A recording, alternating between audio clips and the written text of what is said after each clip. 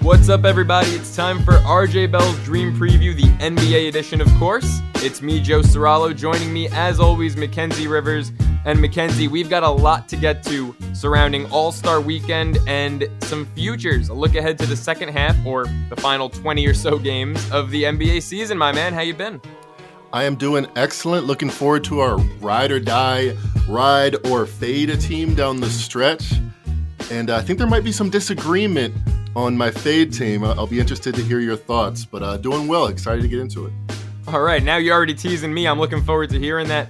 But first, I do have to give you your propers, man. Karl-Anthony Towns. He was not only the best value on the board to win the three-point contest at 14-1, but he was your pick. And the big man showing some love. He went out there and he, barely made it to the final round. Yep. But what a showing in the finals, man. That was impressive. But notice how well rested he was in that final round, putting up a 30-piece, because he doesn't jump over a phone booth when he shoots a three. It's an inherent advantage. And Trae Young was probably the best shooter, like we said. This time the 14-1 longest. Shout out to Karl-Anthony Towns. He even said it. I'll let the man say it himself. Hey, I told you, Shaq. Vegas got the odds wrong. I've been told you that. Come on, Jersey love. I told you. Congratulations, Cat. Indeed, never in the Vegas brief recorded history of three-point odds has anyone bigger than a 10-1 long shot did it. Karl-Anthony Towns next time will not be so disrespected by the Vegas marketplace. Yeah, now my pick did not work out so well. I went Desmond Bane at 6-1. He was my pick to win it. He was also the first shooter, but I did make some money, Mackenzie. I had an interesting approach. I took Bane not only to win it all, that was a small bet because of the long shot odds, but then I took him over 22.5 because everyone had their individual first round over-under. So I took the over on him, didn't work. Took CJ McCollum was the second shooter, took the over on him, lost. So at this point, I'm like, oh crap. And at that point, I decided I was going unders the rest of the way, except for Karl-Anthony Towns. He was only 19.5, so I went over. Naturally, the third guy up is Luke Kennard. I go under on him. He goes over, so I'm 0-3 to start. But then I ripped 5 straight off, ended up making money on that. And I finally got my pick when the dunk contest rolled around. Obi Toppin at plus 210. He wins it all. And more so the storyline than Obi winning the dunk contest. That was fucking brutal, man. That was the worst dunk contest. We all individually and collectively lost the dunk contest. I have never seen something so bad. I mean, we talked about it last episode. This used to be appointment television, Mackenzie. It's like you might as well scrap it. We did. We actually, I think, had if someone would listen to this pod and ran in like late breaking news and pounded on Adam Silver's desk and said, wait a minute, we have the fix and listen to us, I think everyone would have spared a very, not great episode of TV. And the fix was simple. Don't have 50 mistakes. The dunks aren't that cool where it's between the legs and off glass. Oh, no, it should just be the dunks that you do because you're the best athletes in the world and you're flying around. And we see Ja Morant in the All-Star game hit the back of his head doing a reverse alley-oop. That was one of the coolest things I saw this weekend. That was just natural, him playing basketball. That's what people want to see when they see NBA players. And also what you get in a guy like Ja Morant is exactly what we talked about last episode. You need star power. I mean, this contest used to have star power. Guys like Zach LaVine, Aaron Gordon, Donovan Mitchell, they were not the biggest names back then, but now all three of those guys are household names. In fact, Gordon was probably the biggest name back then, and now he's probably the smallest of those three. But there used to be a star power element, and now it's like these guys go up there, and yes, I know, Jalen Green is supposed to be a household name. He was an embarrassment. I mean, the guy couldn't even make his dunk. Like, it was just, you need guys out there who know what they're doing, and all of these guys, with the exception of Obi, just looked absolutely clueless. I think 1 year sabbatical. Let's just let's realize the mistakes that we've made, and hopefully Zion Williamson in a year or two will be able to dunk again. Yeah, that's what the league needs. And you know what? Get Zion versus Ja. Get the first pick of that year versus the second pick. Right. Imagine if they got their 48-inch verticals, they're freaking AAU teammates in 8th grade, and don't even invite anybody else. Invite two of the greatest jumpers we've seen, both enter the league from the same South Carolina area codes. So that would be cool. Yeah, it definitely would be. I will say, though, the All-Star game itself almost made up for how big of a shit show Saturday night was. And something else we spoke about last episode came to fruition. I hit the over. That was my pizza bet because, it's All-Star weekend. You can't give any best bets. But I liked the over when it opened on Thursday at 319.5. And that over hit because the total ended up being 323. But the over-under closed, Mackenzie, and this is what you predicted, closed at 4.5 points higher at 324. And if you took the over then, like so many people did, you were a loser. It is now 2 years in a row that if you are, like you are, good at betting and understanding of the Vegas market, understanding of the NBA and the All-Star game and all the accoutrement, you should be winning whether or not you like the over or the under in those games. Because like you, when it came out, well, this was 320 last year. I expect more scoring, less defense like usual. All right, I'm going to bet the over. If you got in early when it made sense to, when it was opened, you win. You win at 319, you win at 320, you win at 321. It doesn't matter because you did your work early enough, even if it's Friday night when it was 322 or 322.5 is the last one. You're a winner. Or if you said, no matter what the appropriate line is, Saturday, Sunday, as people are anticipating this nationally broadcast game, they're going to get excited. They're going to do what they always do as casual fans, casual bettors. They're going to pound the over for 40, 60 bucks at a time, over and over and over again. And we're going to see this rise up. It did about an hour before tip-off. Last year, it was about 15 minutes before tip-off where we started to see buyback. But this time, an hour before tip-off, hit 325.5, 5.5 points higher than it closed last year, even though last year it landed on the number. That was too much of adjustment. Sharps came in. They pounded the under. They won. You won. I'm sure more than one smart bettor, maybe even astute listeners of this podcast, won both bets because they were out there. 319.5 was out there when you wanted it. 325.5 was out there when you wanted it. Profitable middle. And yeah, when you make smart bets, sometimes you do win both. Yeah, it worked out. I got to say, a lot of stuff we discussed last episode really ended up coming to fruition. And even though your pizza bet of Team LeBron -5 or 5.5. Yeah, let me talk about that really quickly. Steph Curry, come on, you're my man. 50 points, impressive, 16 threes. No one ever hit more than 9 threes in an all-star game. So I did a little nerd work and I said, all right, well, he increased the record by 78%. Nice job on a Sunday afternoon. What other records have been shattered by that amount? Well, Steph Curry, when he hit 402 threes in 2016, he broke his own record by 40%. The previous year, he hit 286. Wilt Chamberlain scored 100 points, and he scored 50 points a game. That increased his own record he set the year before, 38 points a game. Interesting how we see these historic marks happen and then happen again. For instance, Babe Ruth, 1920, hit 54 home runs, breaking the record he had set the previous year by almost double. 86%. And Steph Curry bumped his own record in the All-Star game, which doesn't matter like any of these, but 78%, 16 threes.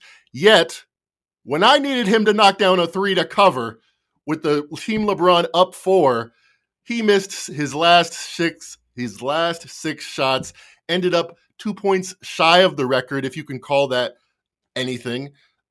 Second person to score 50 points. Yeah, he gets the MVP for the first time in his career. Yeah, they win, but good teams win. Team LeBron had a chance to be great. And that's their legacy. It's true. Good teams win, great teams cover. But you know where Steph really screwed me, because it's amazing how he screwed so many people over given the incredible night he had. I know, right? I had a little parlay work, and I had Team LeBron money line and Steph to be the first basket scorer, and unfortunately, he was the second basket scorer. Giannis kicked things off. I was thinking, I figured, it just made sense to me. Giannis, even though he had a great game, not a three-point shooter. I said Steph's going to start this thing off with like a Dame Lillard shot, like a three-pointer from, almost half court. I figured that's how the game's got to start. It's the freaking All-Star game, right? But didn't work out. And last year he had similar shots, one which crushed my first half under bet, which I'll never make again in the All-Star game. But speaking of defense, Jarrett Allen, not once but twice in the final 4 minutes of what ended up being the end of the game, went toe-to-toe with Joel Embiid, 3-4 foot moves in, nobody helped, nobody coming. One of them, he reaches his hand in the rim, in the cylinder, and blocks Embiid's dunk attempt. Don't tell me that there isn't some itty-bitty instances of defense, even great defense in the NBA All-Star game. Well, look, when you're a guy like Jarrett Allen, that's your game, right? Like, you're there. You're not going to showcase your range. You're not going to showcase your great shooting ability. You're there because in the regular season, you earned the All-Star label by being a great rebounder, a great defender, and what better showcase to show it off than against Joel Embiid when you're the only game on that night? I mean, I get it. You know, the game is not dominated by defense. Don't make any mistake about that. The final score was 163-160. But when you get your moment and that's your game, that's the reason you're an All-Star, I respect the hell out of Jarrett Allen. Also respect the hell out of the way he dressed to Friday and Saturday night's festivities. People were crushing him. Have you been seeing this on Twitter? I have not. I have a different Jarrett Allen story from the weekend, but what was he dressing like? Oh, I can't believe you haven't seen this on Twitter. People are crushing him because he was just wearing... Was it Joe Burrow bad? No, he was wearing a plain hoodie and like a pair of, I don't know if they were like sweatpants or what, but he was dressed normally, like a normal dude. And people are like, dude, why aren't you wearing like a diamond chain and designer clothes? And he's like, I'm comfortable. Leave me alone. I have seen some instances of that. That's a decent gray hoodie. Good for him. Like, be comfortable. It fits him well. You're 7 foot tall. It is not a comfortable world for 7-footers to live in. So be comfortable, Jarrett Allen, you king. Jarrett Allen, a substitute in the All-Star game, only 23 years old. He'll probably get back there. But this is how much of a kid he is at heart. This was something to see. He actually had the Cleveland Stadium call him out like he was one of the starters, few hours before the game, just so he could feel what it felt like. And then in the NBA All-Star game, he reaches in the MVP's dunk attempt and he says, "No, sir." Because, I mean, I've said this a million times, last couple of days. This is 100% for kids that want to see all their favorite guys, all their favorite heroes on the court in the same night having fun. Because, that's what being a kid is kind of like. So he has this moment. Maybe it's his only time in the NBA All-Star game, but kids across the world, literally some that will never speak English, will know that Jarrett Allen is a bad man. And in the end of the game, he's not a pushover, even against the MVP. Yeah, I mean, you summed it up perfectly. It was a really fun weekend and good for Jarrett Allen. He's one of the few guys at the All-Star game who isn't a household name. And so for him to really just get out there and show the world, not only that he's a badass in the post, but also that he's a fun, just quirky, normal guy. Good for him. He really got to showcase his game and his personality this weekend. But Mackenzie, we're back to reality. We've got serious basketball to be played here down the stretch. About 20 to 22 games left for most teams. So let's look ahead. Let's look at some futures for the second half of the season. Yes, sir. I'm going to give you one team that I think is attractive in the futures market and one team I think you're going to fade. You're going to want to fade. And I don't think the best way to get at this all the time is the futures market. Shout out to Circus Sports. They're one of the few books that actually has no bets, where I can bet, for instance, minus 800 that the Philadelphia 76ers won't win the championship. Now, given that they're plus 650 or plus 7-1 most places, you can see how the book is, taking their vigorish on that. But most places don't let you do that. And most places, when you do bet the yes bet, are robbing you blind with the vigorish. So shop around. Celtics 30-1 a few weeks ago. Probably a plus EV bet now that it's down to 22-1, 25-1 in most places. That's the team I'm bullish on, by the way, the Boston Celtics going down the stretch. But let me ask you the question. Miami Heat's 5-1, about 6-1 to win the East. Boston Celtics 15-1, about 16-1. These are the two teams that met in the 2019-2020 Bubble League Eastern Conference Finals. Bam Adebayo had his breakout season. Jimmy Butler has continued to improve his game. Jason Tatum was a 21-year-old, and Jaylen Brown was a 23-year-old. The boys, they're all back. And, new coach in one instance, and Robert Williams is a whole different player than he was back then. And the Heat have different ascending cast, and Tyler Hero's pretty good. But what's the difference? Why is one team, I know the Heat are 4.5 games up on the Boston Celtics, but let's get into it a little bit. The Pythagorean theorem, straight up scoring margin. Celtics plus 5.5, Heat plus 4.5. All right, well, the Heat are, maybe a lower scoring team, win close games because Jimmy Butler's the man, and older, more veteran, experienced quarterbacks are going to get it. Or quarterbacks, lead guards are often gonna make the difference in close games. Okay, so that's a wash. Analytics, cleaning the glass is the best for this because they filter out garbage time. Miami Heat plus 5.2 on the season. Celtics plus 5.1. But obviously both teams, not just the Heat and not just the Celtics, have had a lot of injuries. Jimmy Butler has missed 18 games. Bam Adebayo has missed 26 games. Jaylen Brown has missed 14 games. And the Celtics had COVID issues at the end of December. So let's say, I've used this stat before, January 1st, Boston plus 11, second best in the league only to the Suns, the Heat plus 7. I've heard a lot of smart people say the Heat are underrated. They're getting their best players back. They're going to be one of the teams to beat. The Nets don't have their stuff together. The Sixers don't have the stuff together. And I agree with all those points. My question to you is, why not the Celtics? Why are they 3 times less likely, according to the Vegas odds, to win the East? Well, here's why, in my opinion, and it doesn't have to do with any analytics or algorithms or theorems. To me, it's simple.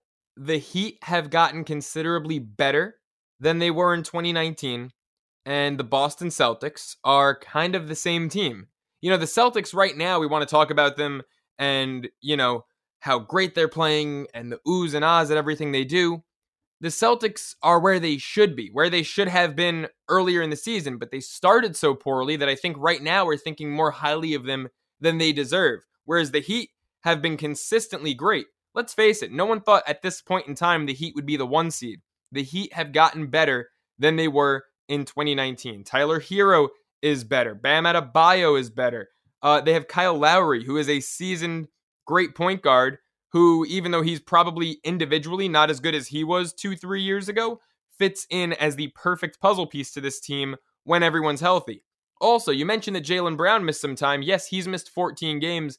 Jimmy Butler and Bam Adebayo combined have missed well over 40 games. If they're healthy down the stretch, Miami is an absolute force to be reckoned with, and I think that the numbers make sense. I think that the Heat are considerably better than the Boston Celtics, who, just because of how hot they've been as of late, people are talking about them more.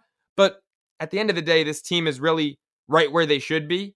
And you can argue, maybe even in the grand scheme of things, that at the 6th seed, they're slightly underperforming on the season. But I don't think at the end of the day that the Celtics are anywhere near the Miami Heat in terms of progress that they've made or in terms of being an absolute threat come the end of the season. Also, final point as to why Miami has better odds, seeding. If the season ended today, the Celtics are the 6th seed. Right off the bat, they have a hell of a task going to Philadelphia the way the current standings are. Miami, you at least know they're way more likely to get to the 2nd round than Boston is because they're, the way things currently lie, they're the 1 seed. So Miami's not getting bounced in the 1st round. Boston has a chance. They could win the whole East and run the table. They could just as easily be eliminated the 1st round. The great point on the seeding, because if you end up the 7th seed, I mean, there's a fairly reasonable chance that the Celtics don't make the playoffs. There isn't really that much of a chance that the Heat, although it's packed, I mean, a 5-game losing streak, anybody's in trouble. Going back to 2019, though, I said 23 and I said 21 on Jason Tatum. He was actually 21 years old. He's 23 right now. At the end of that series, it was clear to me that in his prime, Jimmy Butler was just more ready for that moment than Jason Tatum was at 21. He's not that much into his prime yet. He's still kind of variable as what he is as a player. Brian Scalabrine made this point on the Zach Lowe podcast that every single month this season, his assists have gone up. I mean, they've gone up a little, but 3.6, 4.2, 4.6, 5.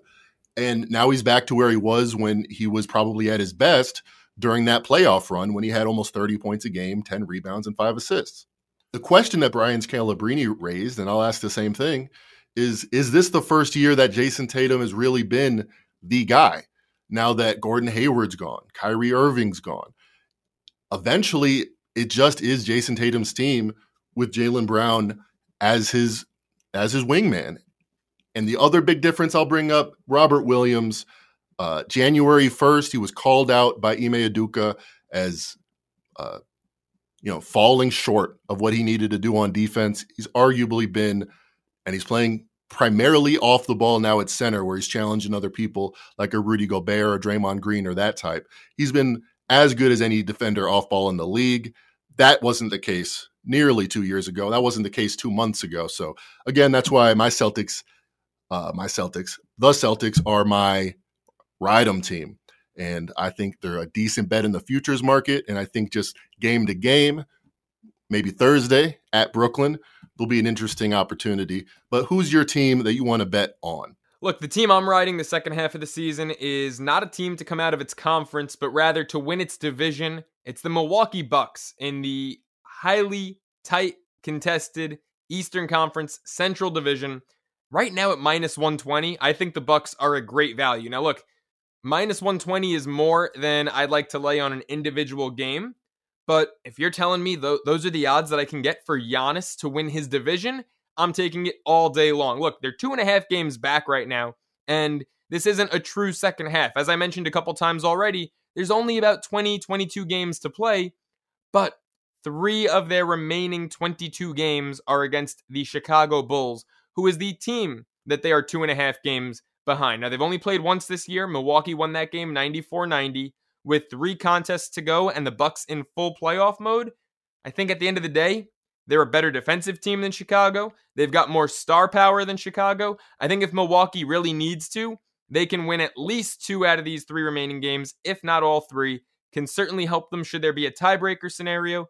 I'm going with the Bucks minus 120 to win the Central. They're the best team in the Eastern Conference, plain and simple. I agree with you. I hadn't looked at that closely, but I perked my ears up when I'm thinking minus 120. What are they, 3-4 games back? Because they're 2.5. I know.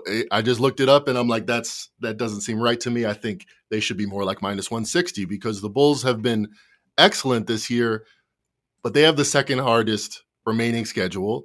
And Lonzo Ball was hitting 45% of his threes to start the season. And DeMar DeRozan has literally been as hot as he's ever been in his whole life. Zach LaVine has also had, just best shooting numbers of his career. To assume that all of that is the norm, I think has been a mistake with the Bulls. I made a bet on the Nets, past posting, versus the Bulls. And it was the last time the Big Three ever played together. And it was also the best offensive rating that the Big Three had ever put together. 150 points per 100 possessions. I thought that was just a good team versus an okay team, or probably more accurately, a team with high upside, great potential versus the Bulls that have been maxing out their solid 4 or 5 seed potential the whole year. And the Bucks have a really hard schedule down the stretch. But I feel like their problems this year has been, they lost to the Blazers as 11-point favorites. They've been lackadaisical champions. They started the year off like the Suns, kind of with that playoff fatigue. I don't think their problem is that they can't beat good teams. I think outside of maybe the best of the bets, which doesn't exist right now in the league, but in years past, they've been maybe, in my opinion, a step below a fully healthy Lakers team or a fully healthy Nets team. They've been in that next tier.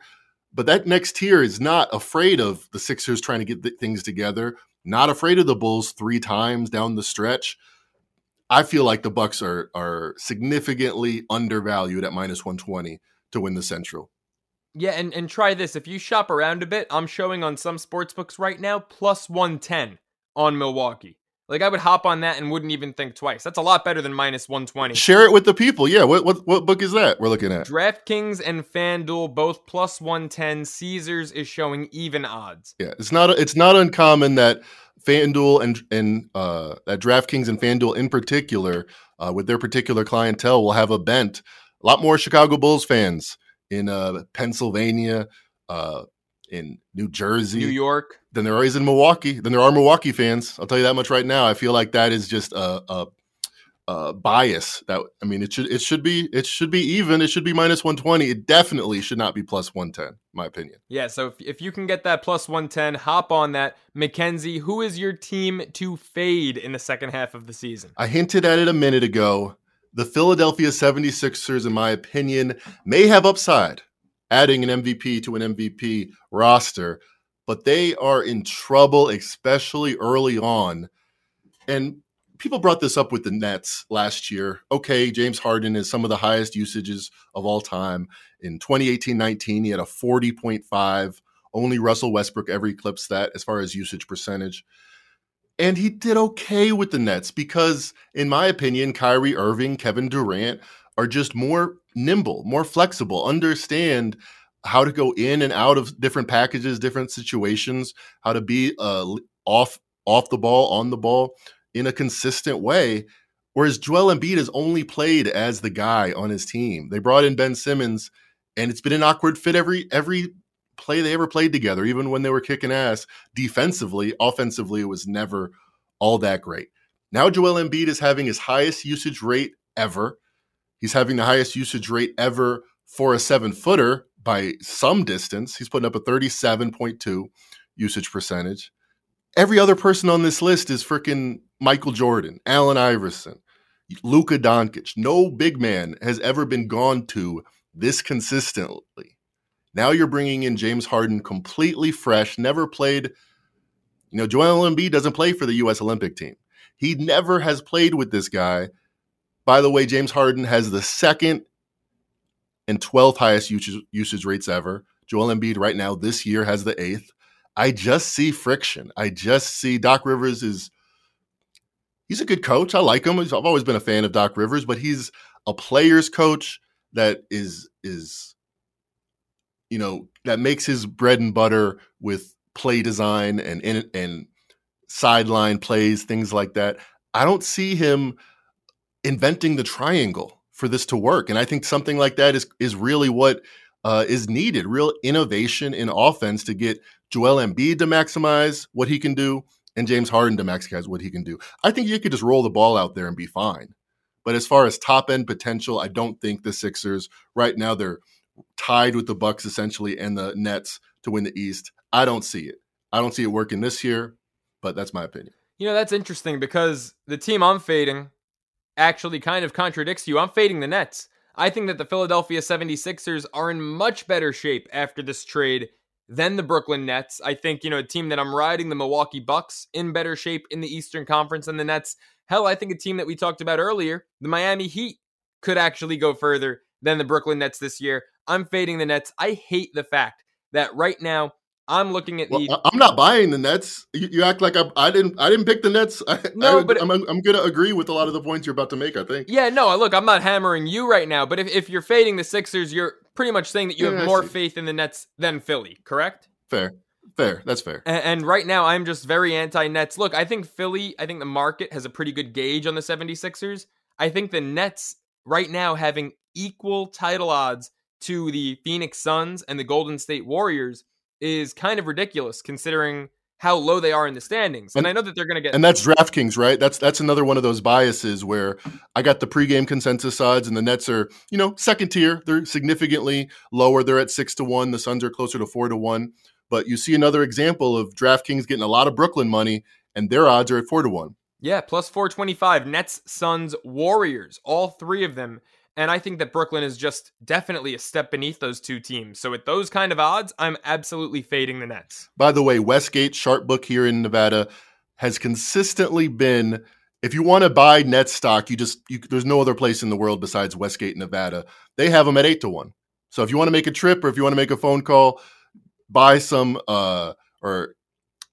Actually, I guess you don't. You particularly wouldn't want the Nets at 8-1, but you can see how a sharp book in Nevada says buy all the Nets you want at 8-1.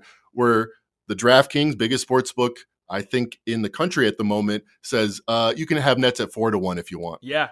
Shop around, boys and girls. That's the lesson of the day. We talked about the All-Star game. You should have won if you bet the total on the All-Star game and you're listening to this podcast. If you didn't, you need to contact me and we need to have an intervention.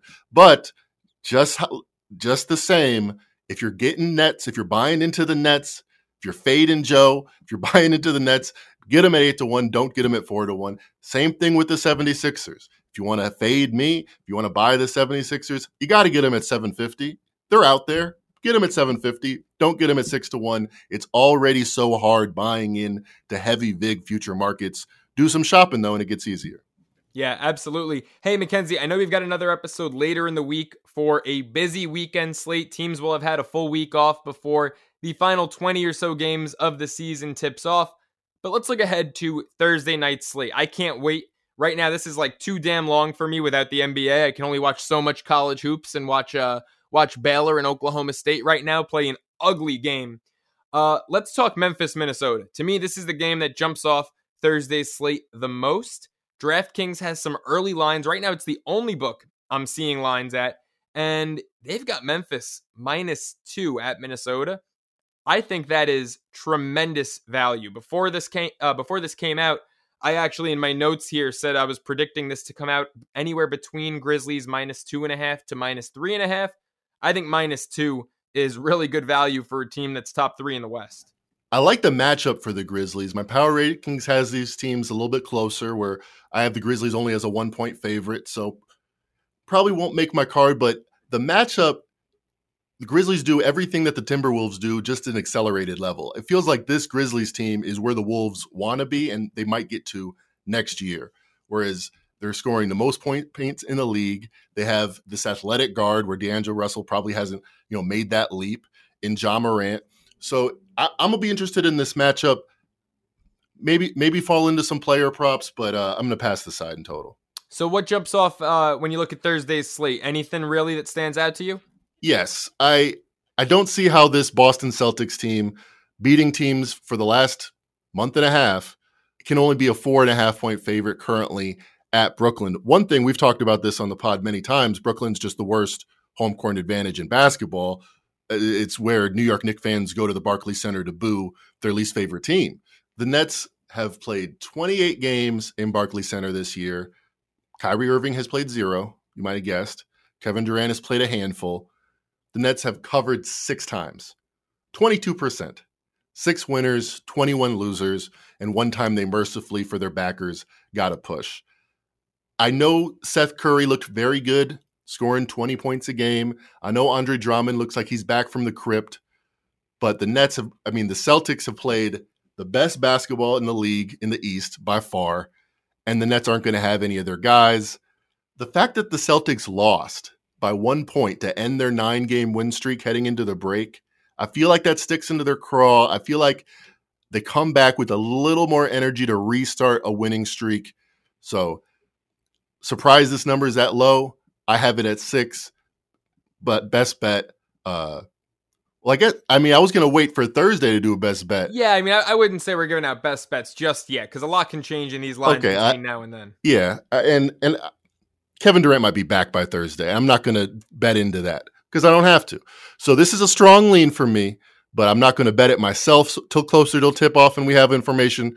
So why would I give it out here on a best bet? But we do have a little workaround, a little change up that we're giving the people so that we can get some best bets right as the NBA kicks back up. Yeah, we do. We're going to have an episode Thursday morning for you all. Usually we record Monday and Thursday night for Tuesday, Friday morning releases, but we're going to do an episode on Wednesday so that when the lines are finalized, or at least a lot more accurate than they are right now, 3 days ahead of schedule, we'll have an episode Thursday morning for everyone. And, Mackenzie, I know we give our one best bet. We go over, one game, or maybe, 2 games in addition to our best bets. Right now, looking at Thursday's slate, I'm going to want to talk about a lot of these games. I've got a strong lean on Memphis. You have a strong lean on the Celtics. A lot of road favorites I like. Cleveland at Detroit, Golden State at Portland, Denver at Sacramento. And then we've got Friday's games, which by Wednesday, because a lot of the Friday teams aren't playing Thursday, we should have lines on those games too. So we're going to really get to a lot of games in that episode and come back, start the second half in a big way for you listeners out there. You know who's excited? Cameron Payne of the Phoenix Suns, because he's starting for the best team in basketball at point guard right now. First half Suns against the worst first half team in the league in the Thunder. Is that a hammer? Tune in Thursday. Tune in Thursday. I like it. I like it. By the way, Phoenix, I will say this, and this is my closing remark on this episode. The Phoenix Suns are a team that you all know I love them to win the championship this year. Wait a few weeks. Hope that without Chris Paul, maybe they drop a couple games, get better odds, see if they'll get up from plus 425, plus 450 to maybe 6-1, and then hammer the shit out of the Phoenix Suns. Chris Paul will be back for the playoffs. And I'm still high on this Phoenix team. I'm hoping they lose a couple games here just to get better value on them. Sharpest guy I know, arguably, the great RJ Bell said, sneaky advantage. Having Chris Paul have his have a little 6-week hiatus, rest up, do some conditioning for the playoff stretch. Notice how the odds didn't move at all because sneaky advantage. Yeah, not yet. I'm hoping, and we'll see, they might not move ever. I'm hoping they lose a few games. And you can get that at least 5-1, maybe closer to 6. But yeah, Vegas knows, and they know that Chris Paul, when he's back, is going to be in great shape, and the Suns will be just fine. And that does it for episode 19 of RJ Bell's Dream Preview, the NBA edition. When we're back, we're going to be back with best bets. We're going to be hitting a ton of games Thursday and Friday this week, so we'll see you guys Thursday morning, and hopefully we'll make you some money.